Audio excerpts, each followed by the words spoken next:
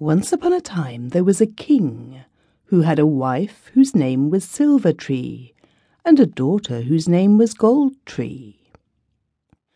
On a certain day of the days, Gold Tree and Silver Tree went to a glen where there was a well, and in it there was a trout. Said Silver Tree, "Troutie, bonny little fellow, am I not the most beautiful queen in the world?" "Oh, indeed you are not." "Who then?" "Why, Gold Tree, your daughter." Silver Tree went home blind with rage. She lay down on the bed and vowed she would never be well until she could get the heart and the liver of Gold Tree, her daughter, to eat. At nightfall the king came home, and it was told him that Silver Tree, his wife, was very ill. He went where she was and asked her what was wrong with her. "Oh, only a thing which you may heal, if you like." "Oh, indeed, there is nothing at all which I could do for you that I would not do." "If I get the heart and liver of Gold Tree, my daughter, to eat, I shall be well." Now it happened about this time that the son of a great king had come from abroad to ask Gold Tree for marrying. The king now agreed to this, and they went abroad.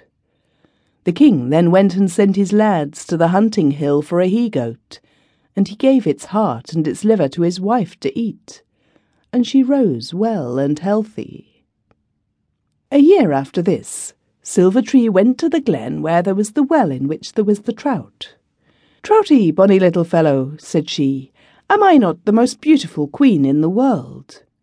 "Oh, indeed you are not." "Who then?"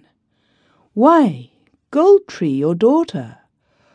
"Oh, well, it is long since she was living. It is a year since I ate her heart and liver."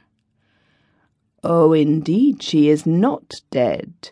She is married to a great prince abroad." Silver Tree went home and begged the king to put the longship in order and said, "I am going to see my dear Gold Tree, for it is so long since I saw her." The longship was put in order, and they went away. It was Silver Tree herself that was at the helm, and she steered the ship so well that they were not long at all before they arrived. The prince was out hunting on the hills. Gold Tree knew the longship of her father coming. "Oh," said she to the servants, "my mother is coming, and she will kill me." "She shall not kill you at all. We will lock you in a room where she cannot get near you." This is how it was done, and when Silver Tree came ashore, she began to cry out, "Come to meet your own mother when she comes to see you." Gold Tree said that she could not, that she was locked in the room, and that she could not get out of it. "Will you not put out," said Silver Tree, "your little finger through the keyhole, so that your own mother may give a kiss to it?" She put out her little finger, and Silver Tree went and put a poisoned stab in it, and Gold Tree fell dead. When the prince came home and found Gold Tree dead, he was in great sorrow. And when he saw how beautiful she was, he did not bury her at all, but locked her in a room where nobody would get near her. In the course of time he married again, and the whole house was under the hand of this wife, but one room, and he himself always kept the key of that room.